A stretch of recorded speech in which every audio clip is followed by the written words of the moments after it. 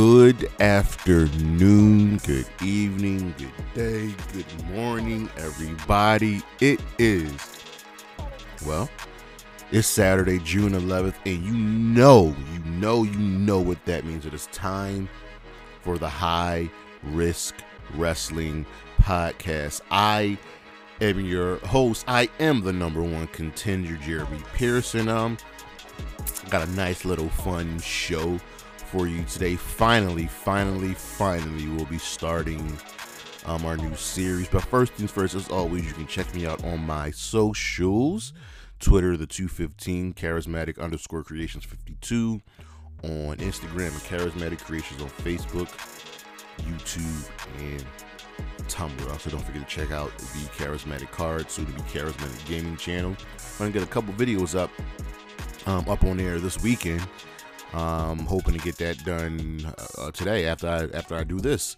But last week we had the Hell in a Cell preview show, and we didn't do a What Just Happened, but I was able to review the show on Friday night, last night, and it was a solid show. Honestly, it was one of those shows where we didn't expect a lot, but we were given entertainment. It was a Raw show. There was only one SmackDown match. And but this week we are starting our faction warfare segment show.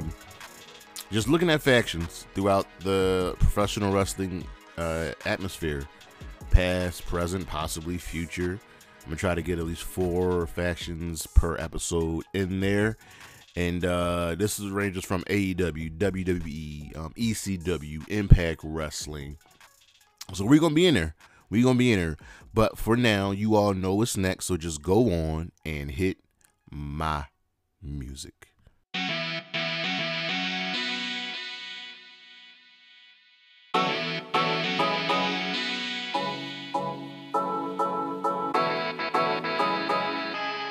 Alright, so it looks like possibly that Bobby Lashley could get a push. So if you watched Hell in a Cell,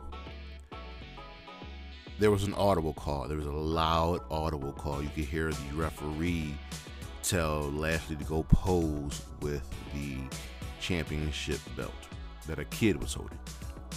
And well, with the Cody injury, you guys don't know Cody Rhodes is injured. I don't even think we covered that. Cody is injured. So they need another top face on Raw.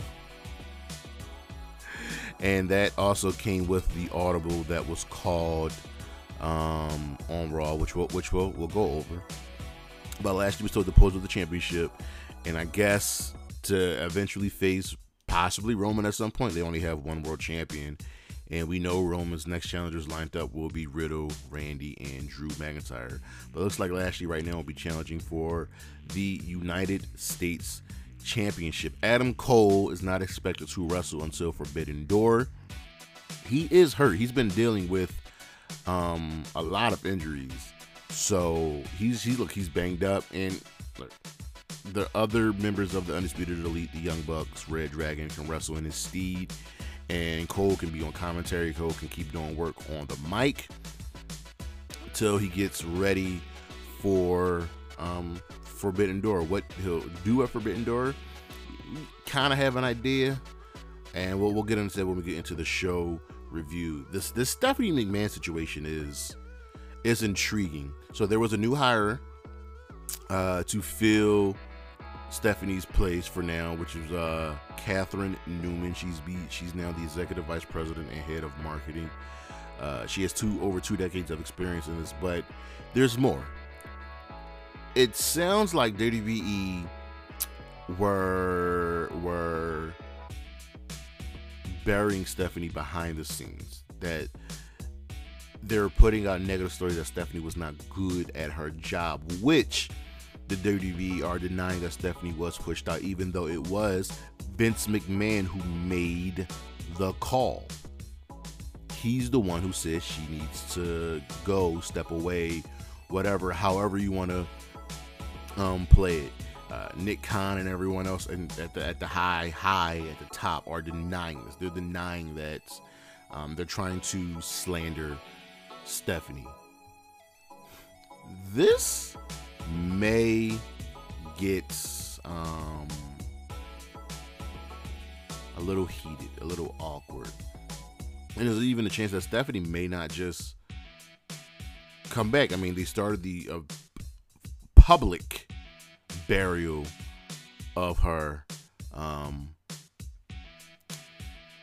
This is keep your eyes and your ears to the ground for all of this, everybody, because this is going to get a little bit more strange. Cody is expected to miss 9 months, even though they teased that he could potentially wrestle. He's not. Cody's going to be out for 9 months. So we're in June, July, August, September, October, November, December, January, February, March. That will put his return right around WrestleMania. Maybe he can come back quicker. Remember, Cena came back, I want to say 4 months from his torn pectoral injury. That's when he came back at number 30 at the Royal Rumble, the one that was held at Madison Square Garden. So we'll see what's going on with Cody. He did have successful surgery. Matt Cardona reveals his timeline recovery, so he's going to be out. He's just for a minute, for a long. I'm not gonna say a long time, but he's gonna be away for a minute. NXT, the Fallout 4 In Your House brought in some solid viewership numbers. 657,000 viewers with a .14 and 18-49 demo. That is a large jump from the previous week that only had 534,000. NXT still got a good show. Roman Reigns will not be wrestling at Money in the Bank, which is why he will be defending the championship next week. We'll get into why he's defending the championship next week. So, this is why you should not have one world champion. Because now Roman's not working at Money in the Bank, which is one of your bigger shows. Let that sink in. Roman Reigns is not working one of your bigger shows. Apollo Creeds and Commander Aziz have been officially moved to NXT, and they're still making main roster money. This is not like Ziggler going down to just do a couple matches. No, they're officially back on the NXT roster. Paige announced that she will be leaving the WWE soon, that her contract is up at the beginning of July 7th to be exact. And she's moving on. She clearly wants to wrestle again. And obviously, there's always a belief that she could just jump to NXT. We'll see. She could also go overseas, but WWE has tried to really put a hamper on independent wrestling over there in the United Kingdom. So we'll see. But that's the news, and we'll be back.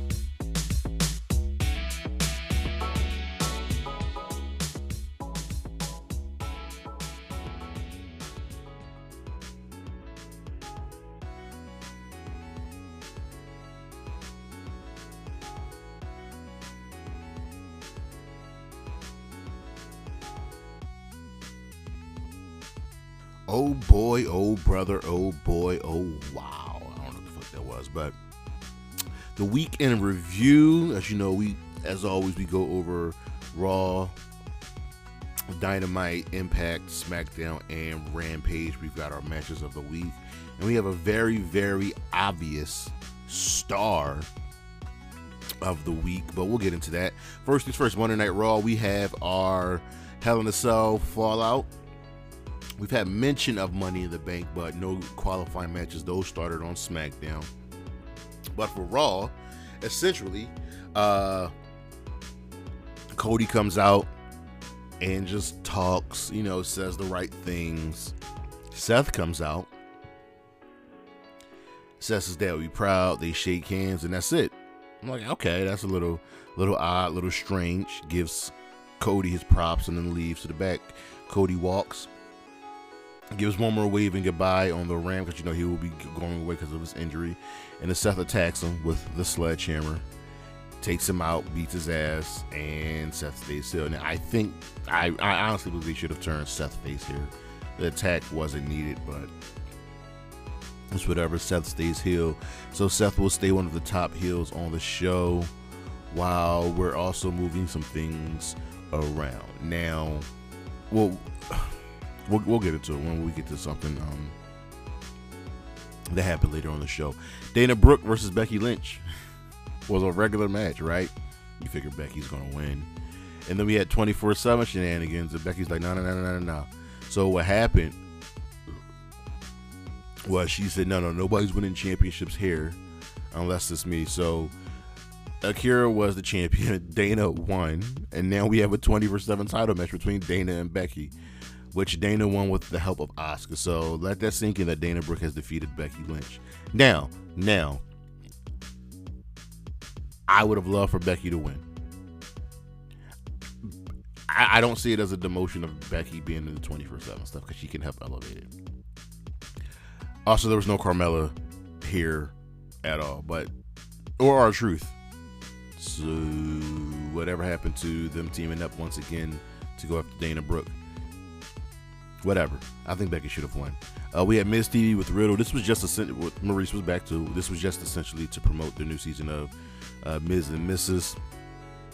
Ciampa attacked Riddle randomly, and what the fuck are we doing with Ciampa? We gotta figure this out, please.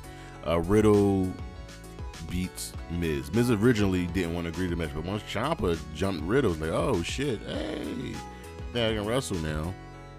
This did what it needed to do. Riddle won. The Street Profits beat the Usos in a championship contenders match by countout. This was a good match. You know these guys do. So they get a championship match at a later date. Lashley came out, said he's done with Omos and MVP. He's moving on. So Theory comes out and confronts Lashley, and I'm like, bro.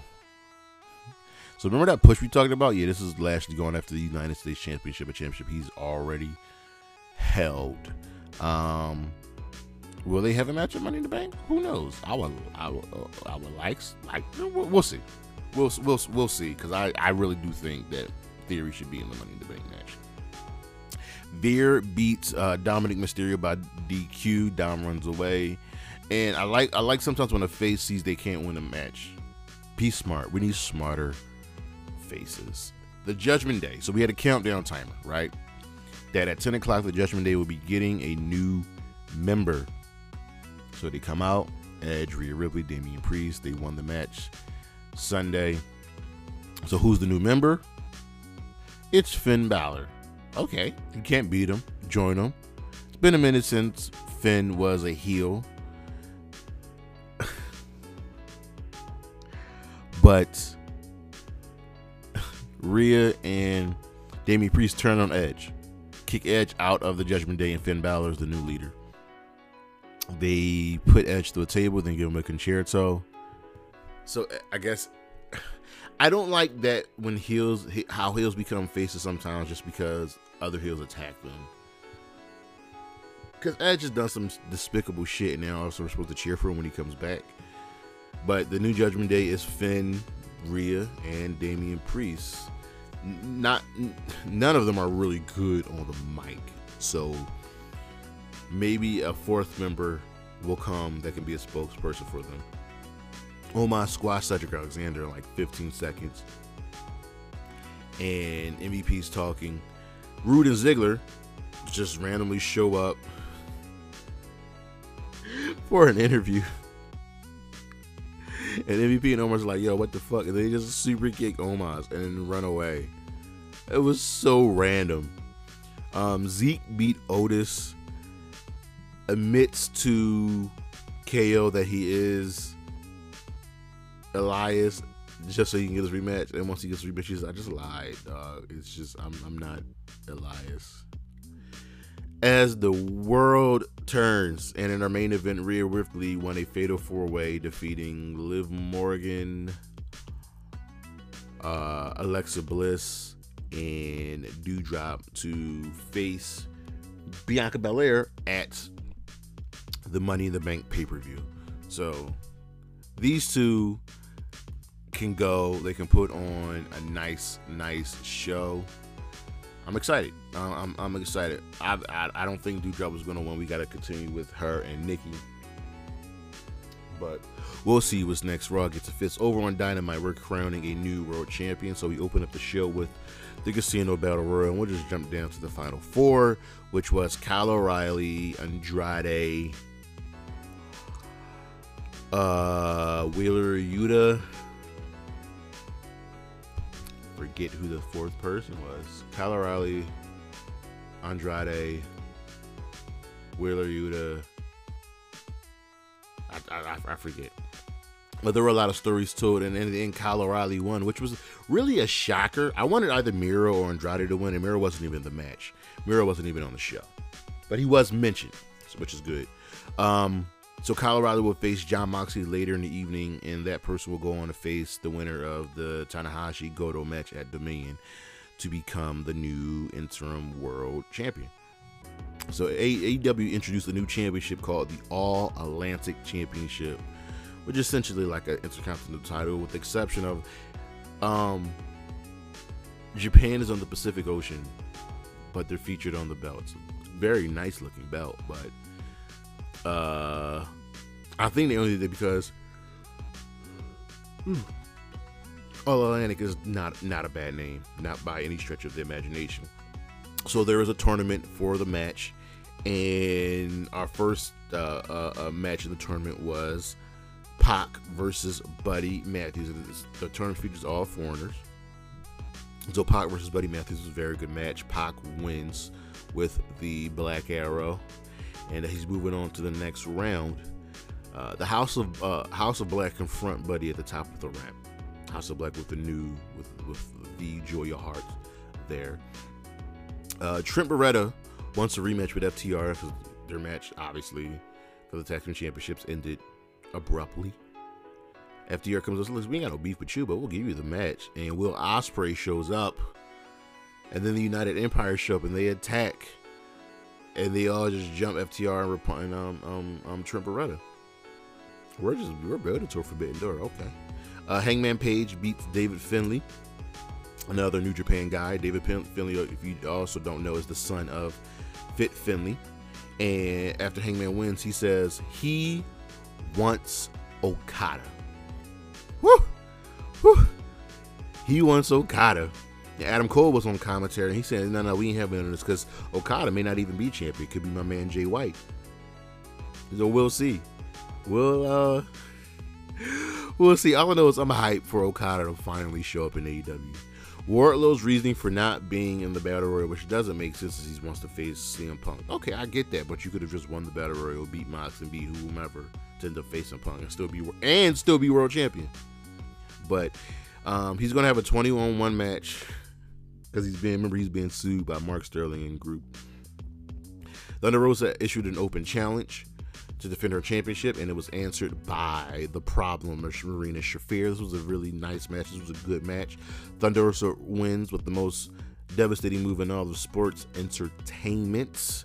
Marina attacks Thunder Rosa after the match, and Toni Storm makes the save. So we could potentially see Toni Storm as the next challenger for Thunder Rosa.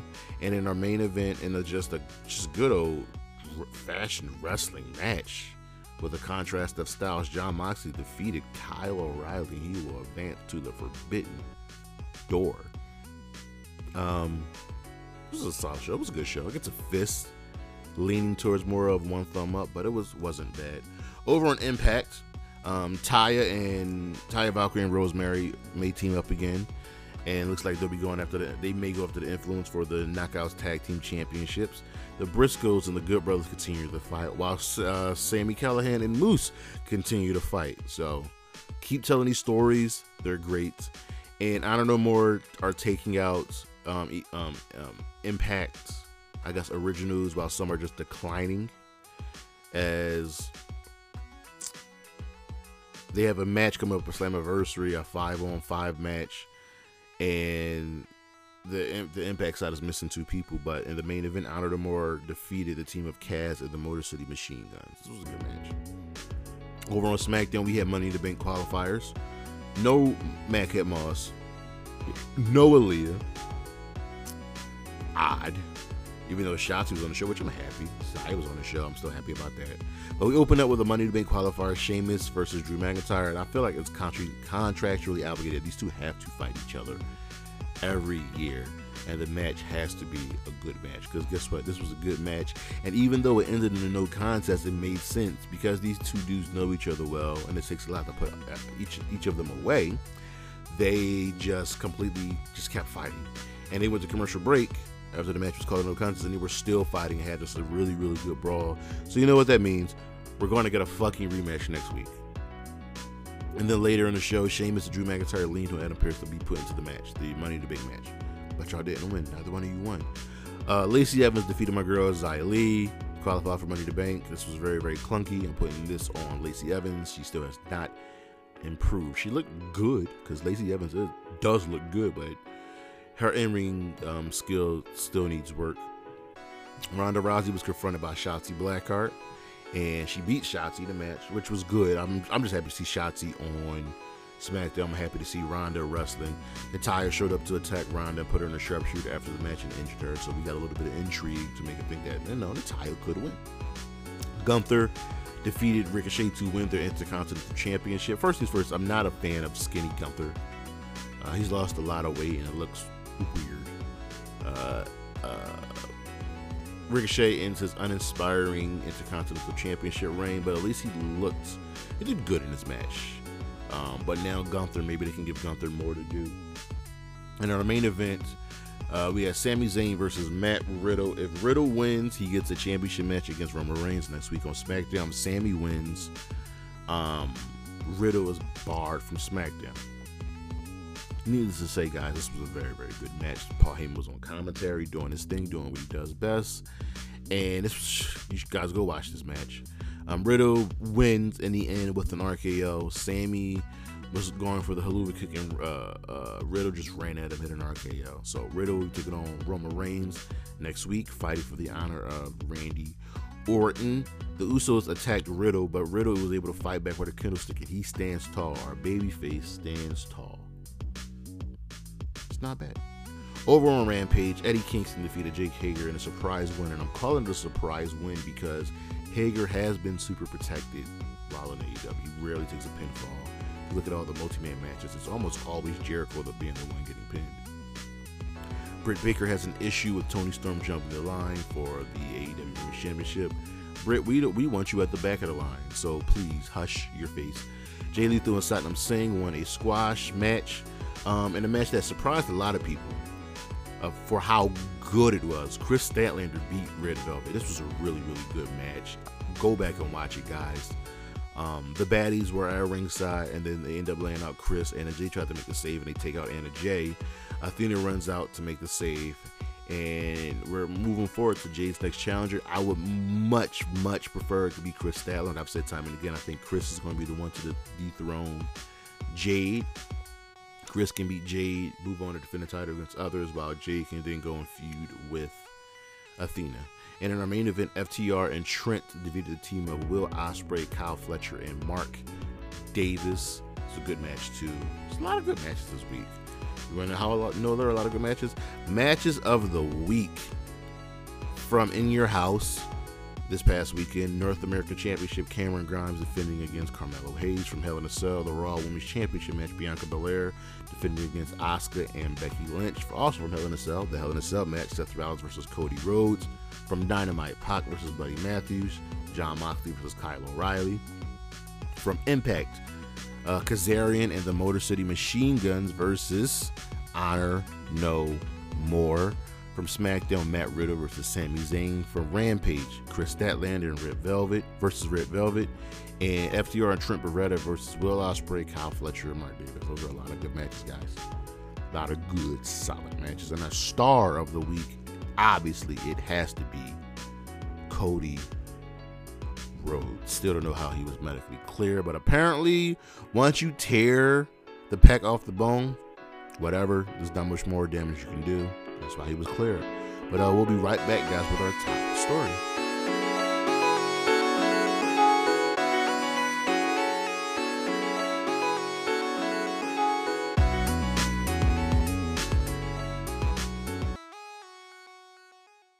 One of the staples of professional wrestling are factions, are stables. And I don't know where we'd be without them. They are so so darn important. I said darn. God damn it. That's it feels odd sometimes when a company, wink wink, nudge nudge, WWE, doesn't really factor into them, pay attention to them. So our new series, Faction Warfare, and we're just going to be talking about factions, stables, groups, the history of wrestling, past, present, possibly even future. So first things first, we need to establish some things. Stable, faction, group, 3 or more wrestlers. And you're going to notice a common theme that factions, stables, more often than not, are heels. And they share common motives, allies, adversaries. It could be through one storyline or multiple storylines coalescing into one. And the thing that will always make it interesting is it's not being forced, not feeling forced. Prime example, not relating to factions or stables, but the early days, not the early days, but the mid days of NXT when they finally brought in War Games, it felt natural to get a War Games match. And kind of like the Avengers versus the Justice League. The Avengers always come together by happenstance, by coincidence, whereas Justice League comes together because they know they need to come together. So we have factions like that on both sides of the aisle. Sometimes factions will have feature wrestlers that have the same gimmick. It's like, oh, it's like the Spider-Man meme where they're all pointing at each other. So our faction stables got to be at least 3 people, no tag teams.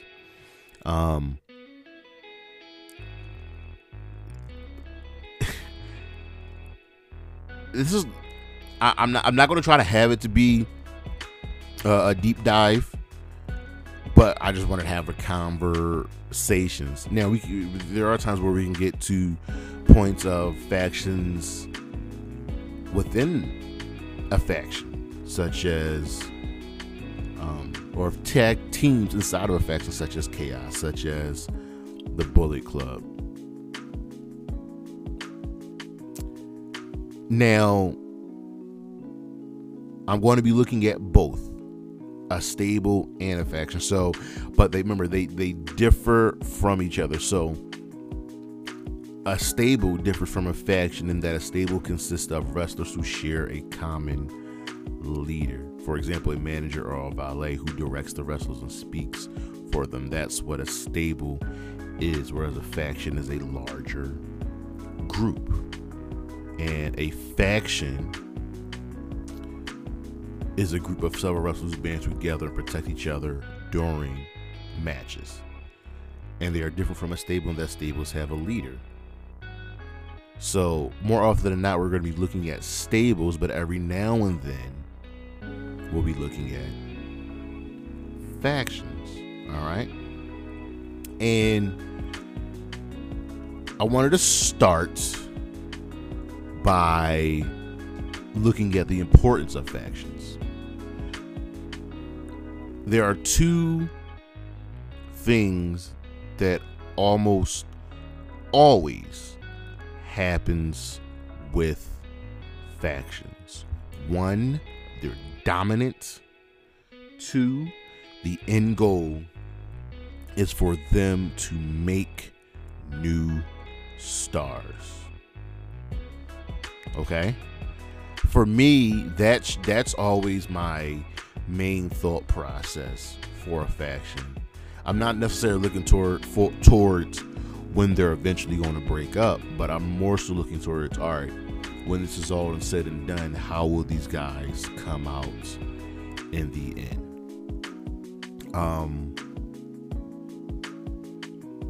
I'll give you a prime example. A group that we'll talk about in due time is the Hurt Business, the WWE version of the Hurt Business. MVP, Bobby Lashley, Cedric Alexander, Shelton Benjamin. Like these guys together. But in the end, who ultimately benefited from them being together? Damn sure it wasn't Shelton Benjamin and Cedric Alexander. I can tell you that for damn sure. So let's start with a smaller stable who I've seen begin. I've seen their beginnings. I've seen their ending, i.e. their dissolution. Eminem, Joey Mercury, Johnny Nitro, and Melina. These guys came together on SmackDown. They started out in OVW. Now, these guys and girl were very good together. Things just worked for them. In 2005, Pro Wrestling Illustrated made them the tag team of the year. Actually, before we even continue, let's go. Let's see if I can find that listing. Tag team of the year, 2005. So, the third runner-up in 2005 was Chris Harrison, James Storm, America's Most Wanted in TNA. Second runner-up was Road Warrior, Animal, and John Heidenreich. Let that sink in. Shows you kind of how good of a team they actually were. First runner-up was Andy Douglas and Chase Stevens, with Joey Mercury and Johnny Nitro being number one. So, Eminem started out on Ohio Valley Wrestling.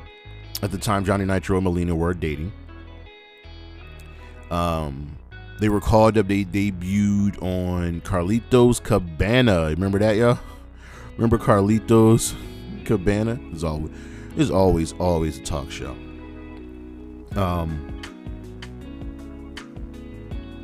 They interrupted a segment between Carlito and Rey Mysterio, and then they attacked Rey. This ended up with them feuding with Rey, and at the time his partner was my guy, Eddie Guerrero. All right, and they ended up defeating Rey and Eddie for the WWE Tag Team Championship after Eddie refused to tag into the match. Eddie turned heel eventually. And was that, I wonder, did that lead to us? Let me look up SummerSlam. This was in 2005? SummerSlam 2005. If this is the ladder match. No. Yes, it was the ladder match. Listen, I know my stuff. Now. This was Eddie turned heel, which led to their Eddie and Rey's ladder match. But back to Eminem. So they went on to become the tag team become the tag team champions, and they were good together. They had this paparazzi gimmick. They had the red carpet. They had the fur coats and the glasses and the paparazzi taking pictures of them. They had the smoking hot manager Melina, who herself went on to become women's champion. So they were great. So she was placed into a feud with, I don't know why she was placed into an angle with Heidenreich. It was just whatever. and Eminem would face Heidenreich in a 2-on-1 handicap match, and Road Warrior Animal would end up with Heidenreich, and they would eventually defeat Eminem for the tag team championships. Wow.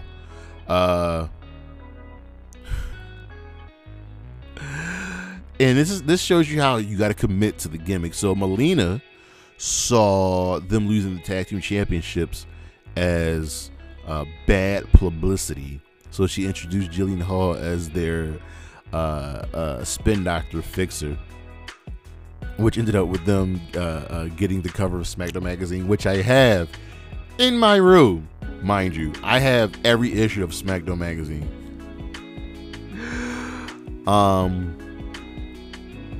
Jillian would then go leave the group and join JBL in his stable. So back to Eminem, right? They were placed into a fatal 4-way. Was this the ladder? This wasn't the ladder match. They were put into a fatal 4-way match with the Mexicools, William Regal, and Paul Burchill. Goddamn. In the Legion of Doom 2005, which was Heidenreich and Road Warrior Animal. They won the championships again, and they defended them against Eddie and Batista, who were going through their thing. This was the time when tag team wrestling mattered. You know what I mean?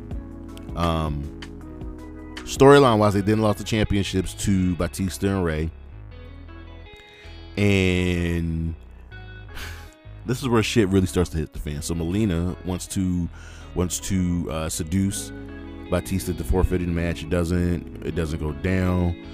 Mark Henry aids Eminem in winning the tag team championships. Eminem then defeated Ray and Batista in a steel cage match, with Henry turning heel. Now, their dissolution. So, mind you, Eminem were only together for 2 years on the main roster. They were placed in an angle where they found themselves in a losing streak against Paul London and Brian Kendrick, where they were all, listen, this was good quality tag team wrestling, know what I mean? And they would keep losing to Kendrick and London until they finally lost the championships to Kendrick and London. Okay.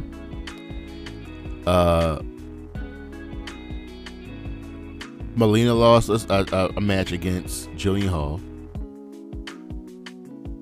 and then she and Johnny Nitro were fired for SmackDown. So now they're split up for a little bit. Off screen, Nitro and Mercury did not get along, and they decided to split them up by sending Nitro and Melina to Raw and keeping Mercury on SmackDown, but he was about to get suspended for a wellness policy. After the team split, Nitro, so this is where the point where we go, well, who's coming out on top? We kind of figured that it would probably be Johnny Nitro, because if you look at the world of wrestling that we're in right now, you can clearly see that, well, Johnny Nitro, Johnny Elite, John Morrison, so on and so forth. But eventually they came back together. And there was a fatal 4-way ladder match at Armageddon with the Hardys, Eminem, Paul London, Brian Kendrick, William Regal, and Dave Taylor. Who are these fucking people? And Mercury got legitimately injured as the ladder was just smashed into his face, and he was taken to the emergency room where he had a broken nose, 15 stitches, and it was worked into an injury angle with him wearing a protective face covering. And eventually, they split. Mercury was kind of released. Nitro and Melina continued on Raw, where they found success until the ECW brand was brought in. Nitro was renamed Morrison, moved over there, where he became the ECW champion. Melina was eventually let go after some backstage things that happened with her and Batista. If you don't know, go look it up. Mercury returned in 2010 to be part of CM Punk Straight Edge Society and became a trainer in FCW. And I wonder, is he still working for them. Nitro Molina reunited a little bit for and Lucha Underground. Mercury was also part of J&J Security. That's South Pro Security. But in the end, it's safe to say that, you know, Morrison is really the one that came out on top. Just had a beautiful career.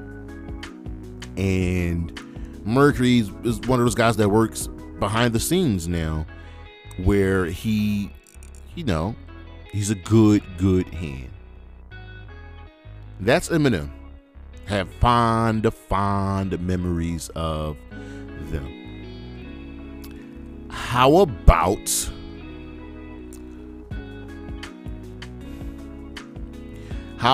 the New Breed? You guys remember the New Breed? So part of that ECW brand, the rebranding, they had a faction, right? They had this was a stable, okay? And essentially they were put together to feud against the ECW originals. So who did the New Breed consist of? The New Breed consisted of Elijah Burke, who was the leader, Marcus Corvan, Matt Striker, Kevin Thorne, Ariel, and CM Punk. Now, for the most part, I liked everybody here in the stable, with the exception of Kevin Thorne. I never really was a fan of him. Loved Shelly Martinez, aka Ariel. CM Punk, duh. Elijah Burke, Marcus Corvan. I don't like Marcus Corvan. I like Monty Brown, the Alpha Male, and Matt Striker. So, what was the concept of the group? So, WWE had purchased ECW. They brought them back as a brand because One Night Stand was just so fucking popular. And the term the New Breed was originally described to describe the revived ECW brand as a whole. A New Breed Unleashed.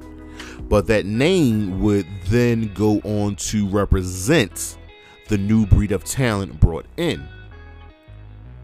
Vince appeared on Sci-Fi, and storyline wise, he showed a hatred, a disdain for the original ECW, i.e. the ECW originals.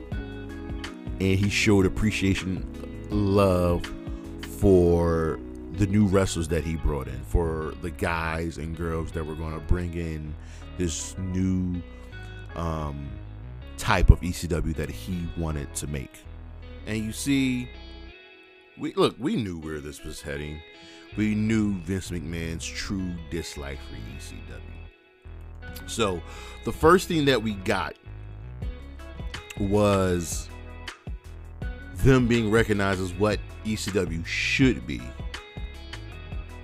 As a result, our originals, Tommy Dreamer, Balls Mahoney, Sabu, and Sandman, attacked Elijah Burke, starting the feud. And for a minute, it was Vince McMahon as their spokesperson. Eventually, RVD would join in, not the New Breed, but with the originals. And Vince said that they will be fired to interfere in each other's matches. Matt Striker, Kevin Thorne, and Ariel soon joined forces with Elijah Burke and Marcus Corvan. Striker was named the special guest referee in Thorne's match with Dreamer and refused to count a pinfall for Tommy Dreamer. So the deck was already stacked against the ECW originals. So where do we go? Where would this lead to? Well, it led to Dreamer challenging the New Breed to a match at WrestleMania. This was WrestleMania 23. This was Battle of the Billionaires. Now, as for this feud moving on,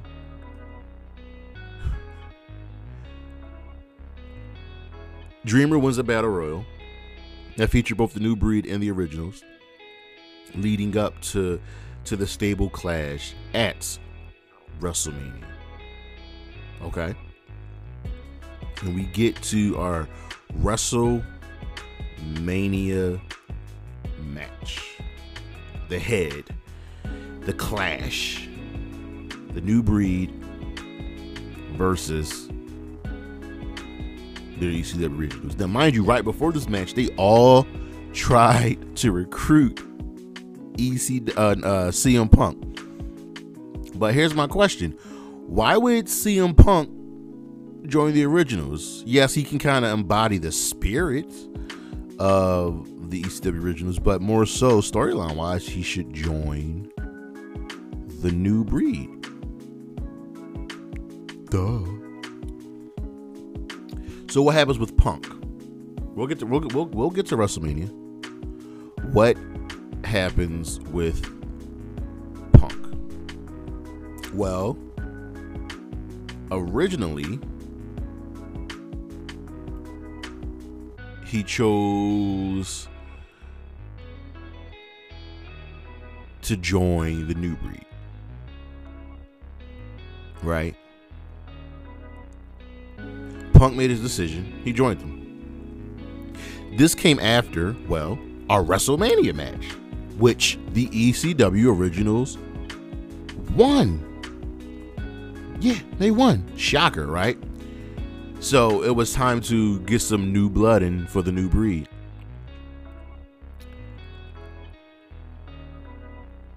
Punk swerved the New Breed and ended up joining the Originals after the New Breed kind of attacked them.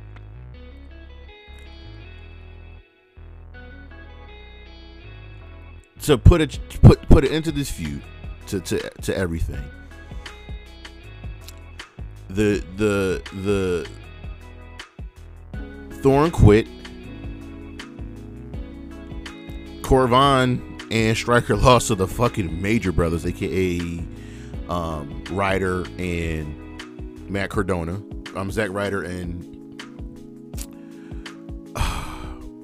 Brett Myers, who are still a tag team to this day, mind you. And there was a slow dissolution of the faction, which they eventually broke up. RVD came in, then left. Sabu replaced Sandman. There was a tables match, but in the end, how did everybody fare in the New Breed? Well, here's the thing. Exception of CM Punk, nobody's wrestling anymore. Eijsenberg is pretty much retired. Marcus Corvan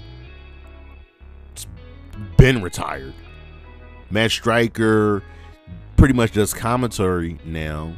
Kevin Thorne's working in fucking real estate, and Shelly Martinez does interviews.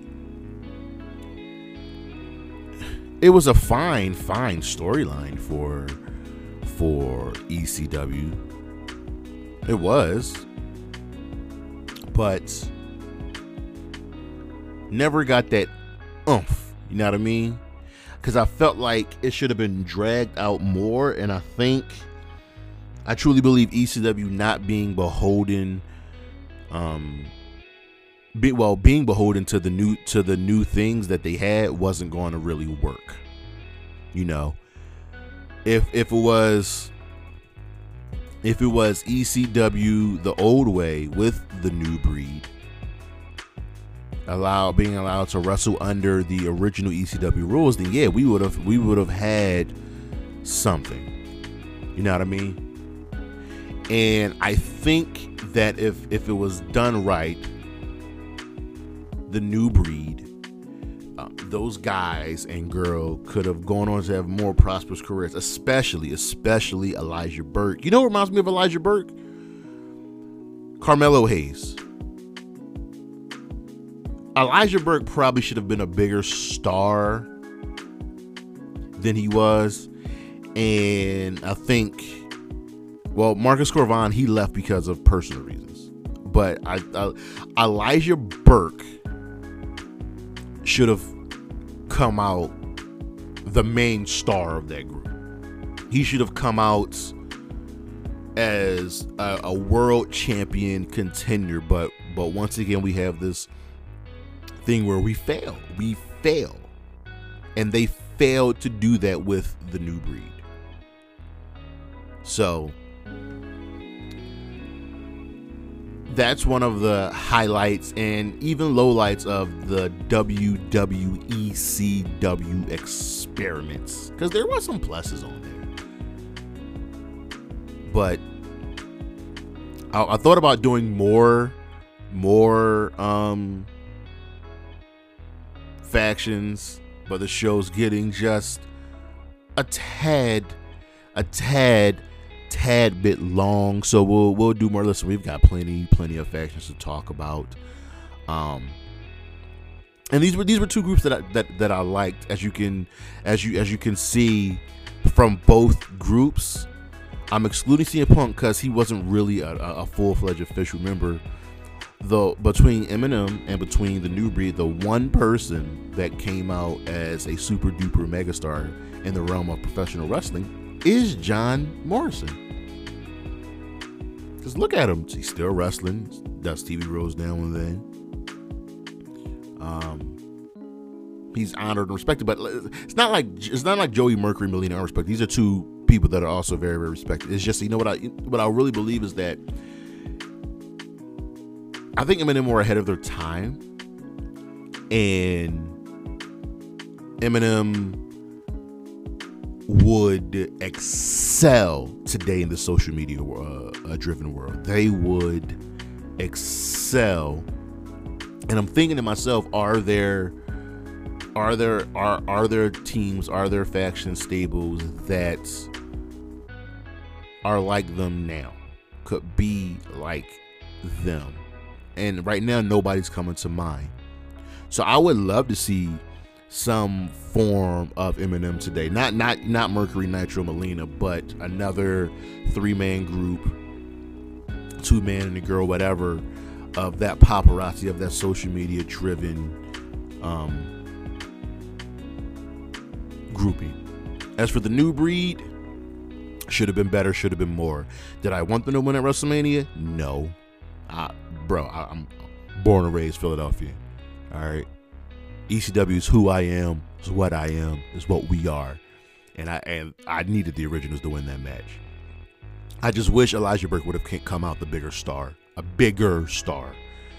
Yeah, that sucks. But that's it for now, guys. That is our show. Thank you again for listening, watching and listening. Next week we'll be looking at transitional champions. I can't wait to check that out. As always, check me out on my socials. Charismatic_creations52 on Instagram, Charismatic Creations on Facebook, Tumblr, and YouTube. Don't forget to check out Charismatic Cards on YouTube as well. And stay tuned for the Money in the Bank roundtable discussion coming in the next week or two. I'm gonna try to get this thing together, get some guests, and we're just gonna talk about Money in the Bank, man. This is gonna be fun. We're gonna have some fun with that. And as always, Xia Li, Gigi Jolin, and Wendy Chu. Holla at your boy. Peace.